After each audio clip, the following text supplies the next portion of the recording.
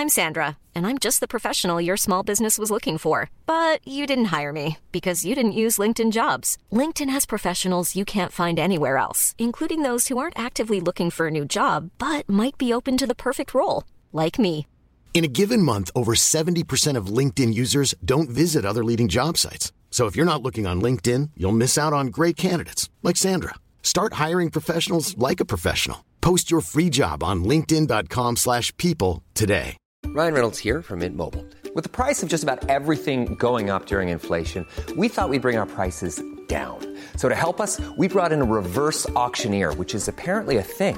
Mint Mobile Unlimited Premium Wireless. How to get 30, 30, bit to get 30, bit to get 20, 20, 20, bit to get 20, 20, bit to get 15, 15, 15, 15, just $15 a month? Sold! Give it a try at mintmobile.com/switch. $45 up front for 3 months plus taxes and fees. Promo rate for new customers for limited time. Unlimited more than 40 gigabytes per month. Slows full terms at mintmobile.com.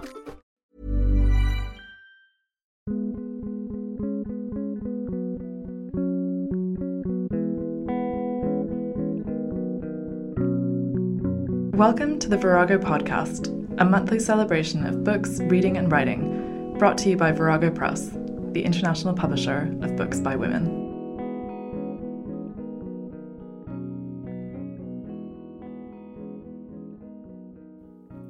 Hello, my name is Lenny Goodings, and I'm here with Kerry Gracie and her wonderful book, Equal, A Story of Women, Men and Money. Kerry, welcome. Thank you, Lenny. Equal is the inside story of how you challenged the unequal pay at the BBC. This is how you found out you were being massively underpaid as their China editor and how you fought back and won. It's a fantastic read, very exciting and dramatic, and thank God it ends on a good note, frankly. Thank you. What made you want to write this book after having lived through that? I wanted other women to feel less lonely than I'd felt. It was a lonely battle. And that was despite the fact that I had a lot of support, comparative to many other women. I was part of a group of women at the BBC who all felt the same, and we worked together, enormously helpful. We shared information. We propped each other up when we felt belittled and crushed by an internal complaints machine, which we felt was setting out to do precisely that in order to undermine our sense of the value of our work. I had, for my grievance and my appeal in that internal complaints process, I had a pro bono lawyer, I had a union, then I wrote a public letter, and after that we had parliamentary support, or certainly parliamentary engagement, which I think became support because they pretty much endorsed our view of the situation. We had the regulator, the Equalities and Human Rights Commission, asking questions of the BBC after my open letter. And yet, despite all of that support and living in a country where there has been equal pay law for 50 years nearly, and where the law is supposed to mean something, it's not supposed to be a country where the law is just what powerful people say it is. Despite all of that, I felt the battle was very lonely and very hard. And so I wrote the book in the hope that other women might read it and feel less alone when they read it, that they might feel, okay, this is what I'm up against, and here's Carrie, and this is what she went through too, and this is how she dealt with it, and this is how the other women who she met along the way dealt with it, and this is all the advice they got, and this is how she won, and this is what I'm going to do. And would you do it again? It's a really hard one. I think part of me says no, because it was very tough. But really, I think I would have to. I don't see how I could not, because I think the difficulty about this is that it's a fight which is very difficult for women to win. And in fact, there are some points in my book where my advice to other women is to think hard about a plan B and perhaps to leave. If they've raised the conversation, the pay conversation, talked about the fairness of the pay, talked equal pay, and if they still have a boss and an organisation that's not listening, then to go up against that organisation is a very gruelling attritional thing to do, as I have found. And the alternative is to leave and to show self-respect for yourself by going and finding work somewhere where someone can see your value, will listen to you when you assert your value and engage with you in that conversation. And you spare yourself all the days, weeks, months of bashing your head against a wall, which is what I feel I did and what many other women at my employer felt that they did. So on the one hand, I'd kind of say to other women and another version of myself, I'd say, Carrie, don't do it. But at the same time, there's something quite special about the workplace in question. I'd been there for 30 years. BBC values are all about truth-telling, accuracy, fairness, equality, dignity. And I had believed in that, and I had stood up for that in this country in my journalism and also in China in my journalism. And I would have called myself some kind of a hypocrite if I didn't then stand up for those values when I felt my own management were mislaying them and betraying them. But you're very honest in the book at the cost of this as well.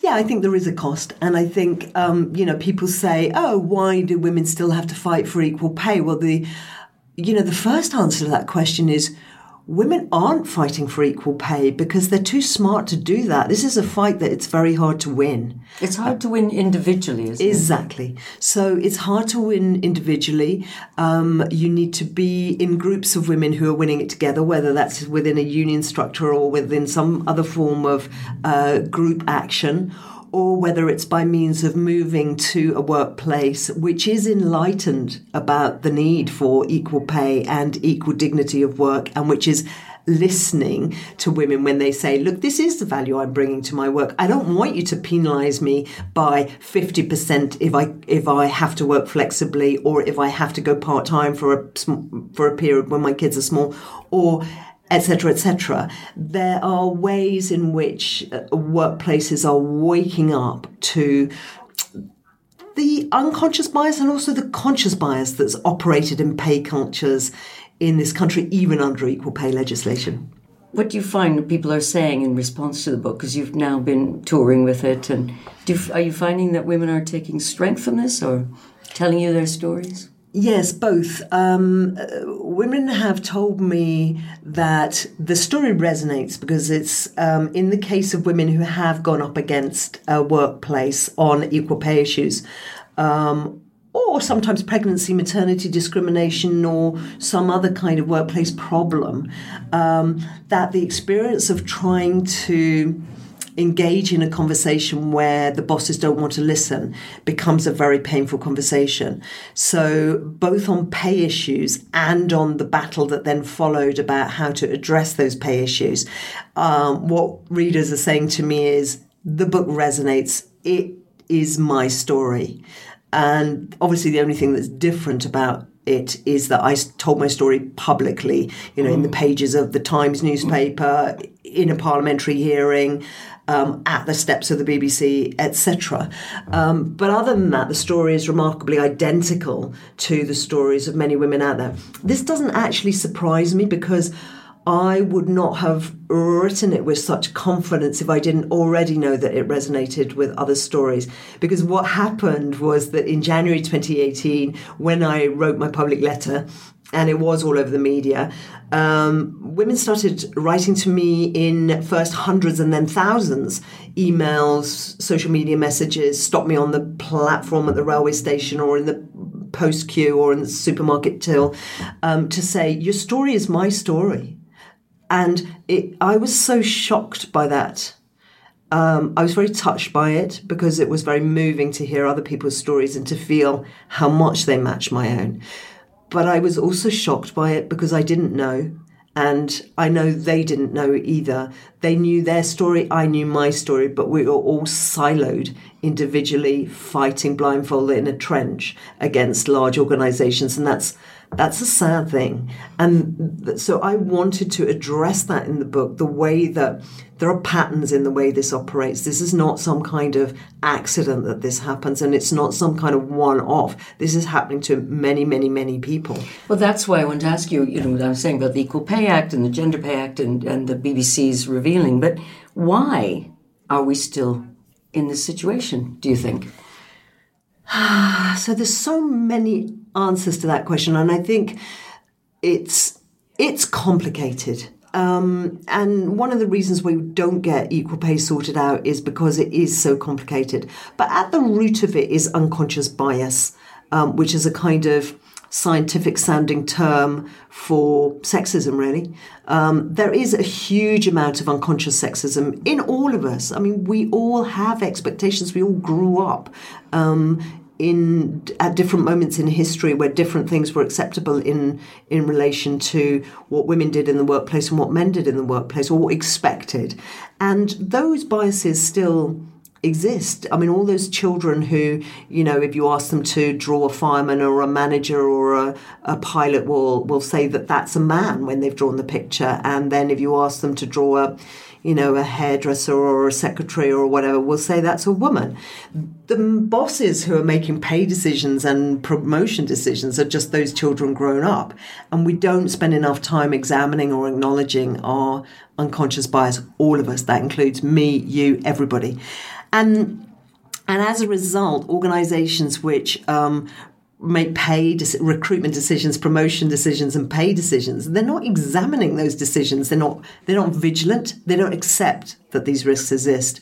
They're not vigilant to those risks because they haven't accepted that they exist, and therefore they don't monitor when their decisions are falling foul of these risks. So just to give you one example, Lenny, and I mention it in the book, is a study of veterinary employers.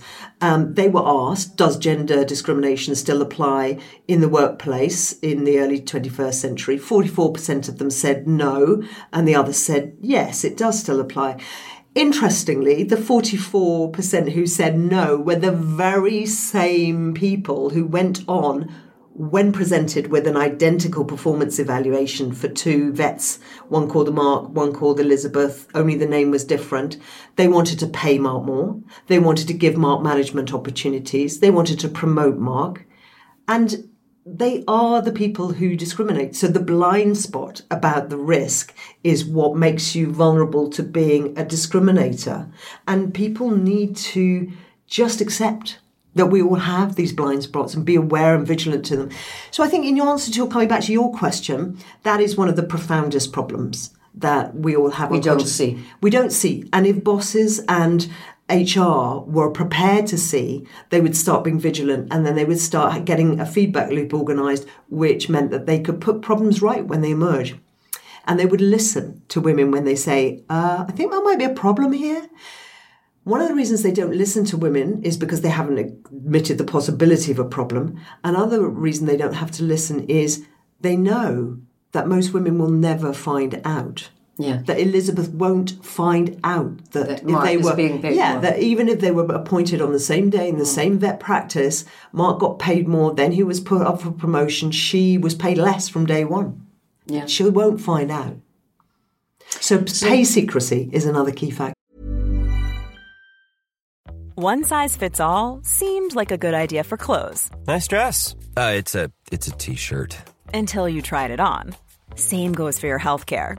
That's why United Healthcare offers a variety of flexible, budget-friendly coverage for medical, vision, dental, and more. So whether you're between jobs, coming off a parent's plan, or even missed open enrollment, you can find the plan that fits you best. Find out more about United Healthcare coverage at uh1.com. That's uh1.com.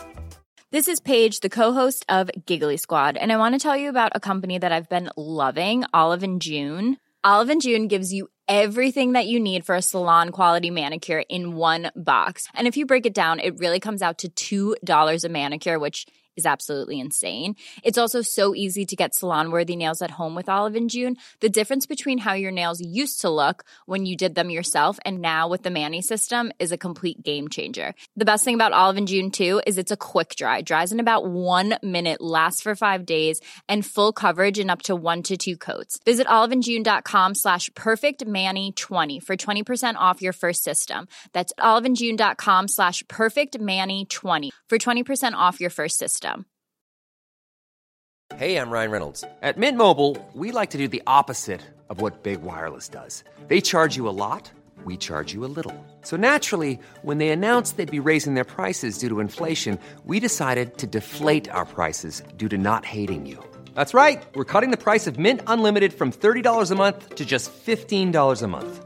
Give it a try at mintmobile.com/switch. $45 up front for 3 months plus taxes and fees. Promo rate for new customers for limited time. Unlimited more than 40 gigabytes per month. Slows full terms at mintmobile.com. And so what do you say? I mean, one of the accusations always about why women are not getting on better in the world is that we ourselves are not promoting ourselves, we're not asking for pay. What do you say to that? So I think it's a both but generally those who say, oh, it's a woman's problem are really missing the point, because if they looked at all the academic research, it simply doesn't support that.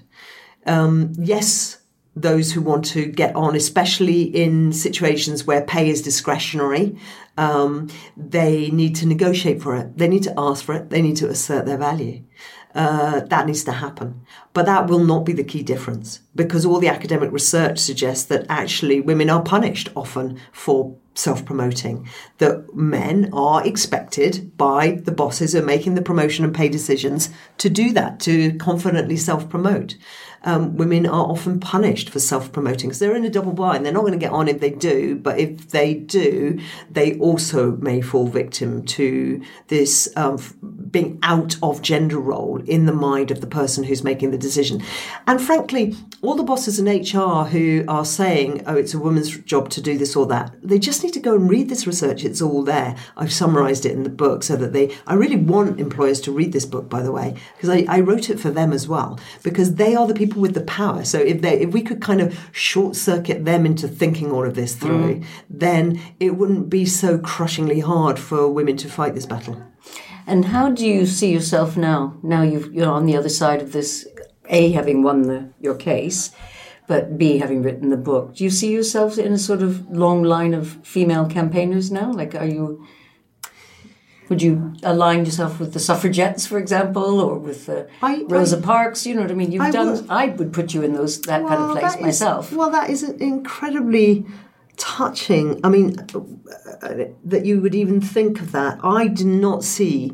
I took some risks and I made some sacrifices, but not on the scale that some of those individuals did. The suffragettes took enormous risks and paid huge prices for what they did.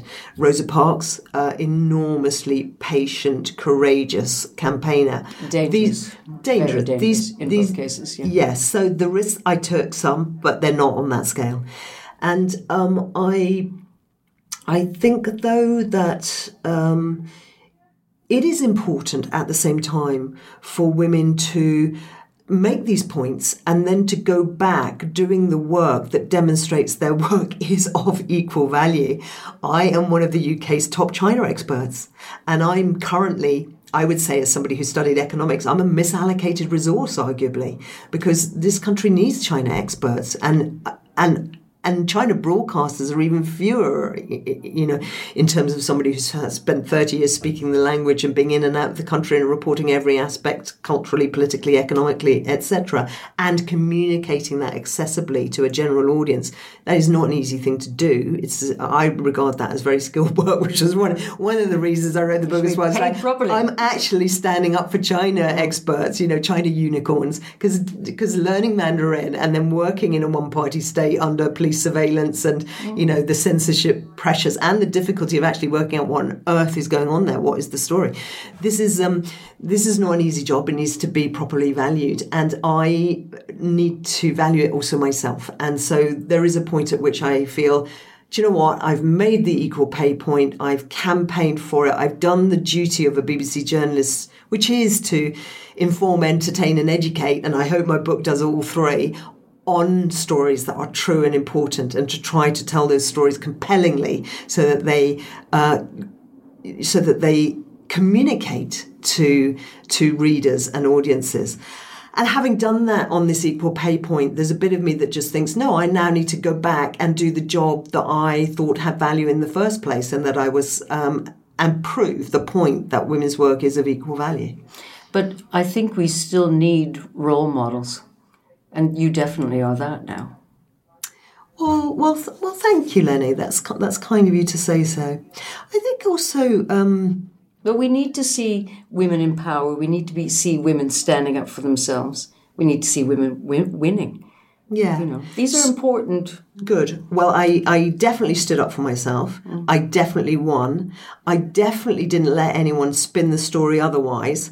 And the book is part of, let's just get on the record what happened there to make sure that it can't be spun any other way, because... You've taken control of your own story, haven't you? And that's important, I think. It was important to me. So for me, the important thing about the fight was to say, my work was of equal value. That was what was important for me. Obviously, I gave the money away, so I didn't do that equal pay fight in order to earn a big pile of money. I gave that away also for the same reasons, in a way, that I wrote the book, which is to ensure that other women feel less lonely when they take on the fight. But for me personally, my personal interest in the fight was to say, no one ever tells me I'm in development and gets away with it. At 55, doing that role, no way. You do not do that to me. So nailing that lie was very important for my own personal reasons. I worked 5,000 miles from home for that job. I underwent enormous separations from my 2 teenage children. It was a tough job. I risked all the, occasional detentions and all the other things I've said about working in China. I took those risks and put the excruciatingly hard work, 18-hour days, day after day after day after week after week. And I did that because I believed in the BBC telling the China story well. And I believed in getting senior women on air to tell it well, to make the point that women can do these jobs. And having done those two things, nobody is going to tell me that my work was of lesser value or not, or that would be over my dead body in a courtroom if they were. So that was what mattered there. And then writing it down in the book, for my personal sake, yes, it was important to get that story written down so it doesn't get spun in any other way. As a public duty, the book, I hope, helps to communicate to readers, whether they be women, men or employers, that there are patterns here. It's like the Me Too story. There is a workplace asymmetry where women don't have enough power to level up that playing field. Pay is about power. It's about value. It's personal, but it's political, which is why it's so complicated. And I wanted to explain the patterns by which this happens. And we've touched on them briefly, the unconscious bias, the pay secrecy. There are obviously many other aspects to why this problem doesn't get fixed. The motherhood penalty, the unequal caring duties, the way that caring duties are undervalued in our society, and so on and so on. So tackling some of those patterns and saying, as a result of that, the pattern you will find in your workplace is that you're at risk. You're seriously at risk of being underpaid if you're female. And particularly when you get to your childbearing years, and particularly as you get older and as you get more senior. So you have to understand those risks. I wanted women to see the risks.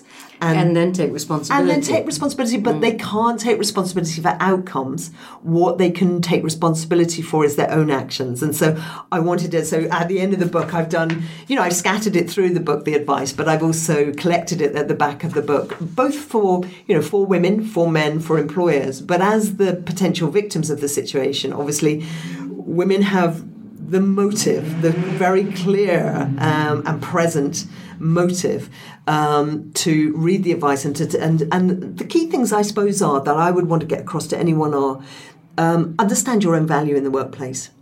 Don't let anyone disrespect you. Don't internalize the disrespect of a sexist workplace. Understand your own value, assert it clearly, discuss it from your first job to your last. Never say to yourself, well, this is only one pay negotiation I'm in, I'll sort it out next time. You won't, or you possibly won't, because pay is cumulatively. Pay is cumulative. You take the pay from this job, and in your next job, the next employer will say what you paid in your last job, and they will maybe pay you a little more, but you're on a lower trajectory if you allow that to happen. It sounds so much about power, doesn't it? I mean, understanding your power. Like I said, what I like about the way you're talking is you're saying, I am this expert. I know my value. I think that's a hard place for a lot of us to get to. It is a hard place. And so acknowledging the vulnerability of it is important. The law is there. I mean, we have this law. It's difficult to apply it, but it is there in the background of your boss's mind. So, but you have to start with understanding your value, don't you? And that's where I think it is. Yeah. I think that's a big journey for a lot of women. I think it is. I found it a big journey. I mean, and in the early chapters of my book, it's like, whoa, I'm at sea now. I thought I was of this value, i.e. the same value as the man, and now I'm discovering I'm half as valuable as the next man. I am totally at sea. How do I think about this? What do I do about this? Are they, is there some are they right? Exactly, yeah. So I wouldn't underestimate for a moment the difficulties that this faces women with. And so what advice would you give to somebody who's in that kind of situation, realizes they're not being paid, feels vulnerable, because by that time you're usually, you're not feeling very strong about the whole thing. You're going to have to go up against somebody. I mean, are you saying that you first need to really assess yourself? Yeah, definitely. So I think you can say, I think there must be a problem here. We need to have an appointment to sort it out. So you can flag it up, but then you need to have a good think, get all the data, talk to your colleagues, try to get your male colleagues to share pay data with you. Some will generously. Some you may feel very inhibited about this. I certainly did, and I write about this at some length. My difficulties engaging with my own inhibitions about discussing pay with male peers. But I think once you overcome, it's probably worth pointing out that as a culture, we're happier talking about our sex lives to strangers, including our sexually transmitted diseases and our numbers of sexual partners and everything about our sex lives than we appear to be to talk about money. Yeah. I know. So it's hard, and I'm not denying that for a moment. But I think it's important because women are at risk of being underpaid. I mean, if I can just step away from the micro, from the individual for a moment, just step to the macro picture for 1 second. In this country, 1/3 of the pay gap, of the gender pay gap, is explainable by the Office for National Statistics in terms of identifiable factors. But that means 2/3 of it is not explainable.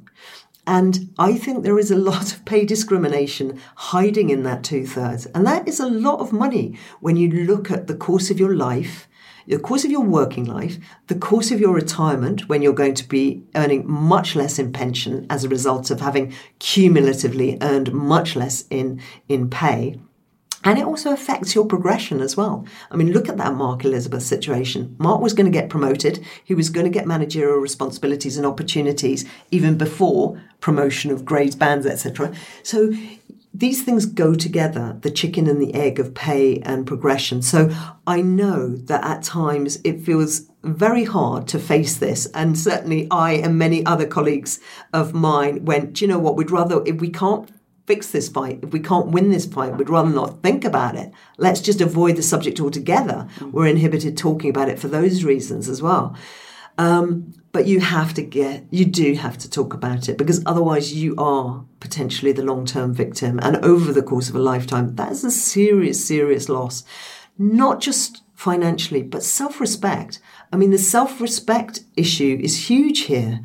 If women are underpaid in the workplace, they're being undervalued. And if they're being undervalued, it's going to come out in all kinds of ways. And you're going to wonder whether that's got something to do with you and how much you're really worth and your work is really worth. But often it's not about you. It's about that workplace and the way it looks at women. I'm not going to get depressed because I feel people like you are helping the world change. Can you just read me a tiny bit? I'd love to. So I'm going to read from the very beginning. It's from the last section of the preface, when I really talk about the values that I bring to telling the story and why I tell it the way I do, and how I engage with the narrative, because I try to do it from using the compass of the values that the BBC taught me as a journalist. And then I say at the end of this little preface, on the subject of following BBC values, I can't help reflecting that my own story would have been different, and this book would not have been written if my employer had applied to its own dealings with staff the same high standards it expects of them in dealing with others. The BBC is led by people who are trying to do their best, but on gender pay, I think they made bad decisions and then tried to defend those decisions in a way that damaged trust. However, all employers face difficult pressures. We live in a time of shifting expectations for women, and pay structures are complex things. I have sympathy for employers who would like to do better, and men who would like to support female colleagues but don't know where to start. Start here. I wrote this book for you. I also wrote it for the millions of women in the UK and around the world who are at grave risk of being undervalued and underpaid at some stage of their working life, if not throughout it. From having a conversation in the privacy of these pages, I hope we will go on to make a difference in our workplaces. Look how the women and men of the past changed the world for us. First by imagining a better future, and then by working to bring it about. On equal pay, I hope this generation will make change for the next. Thank you, Kerry. Thank you, Lenny. It's just been a joy to be here. Thank you.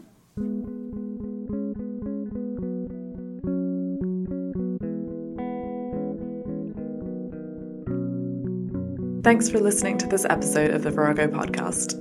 If you enjoyed it, please subscribe and also leave us a review. It helps other people find the podcast. We'd also love you to be in touch on Twitter, Facebook, Instagram, or our website, virago.co.uk. Tune in next month for another installment of Books, Feminism and Conversation from Virago Press, the international publisher of books by women.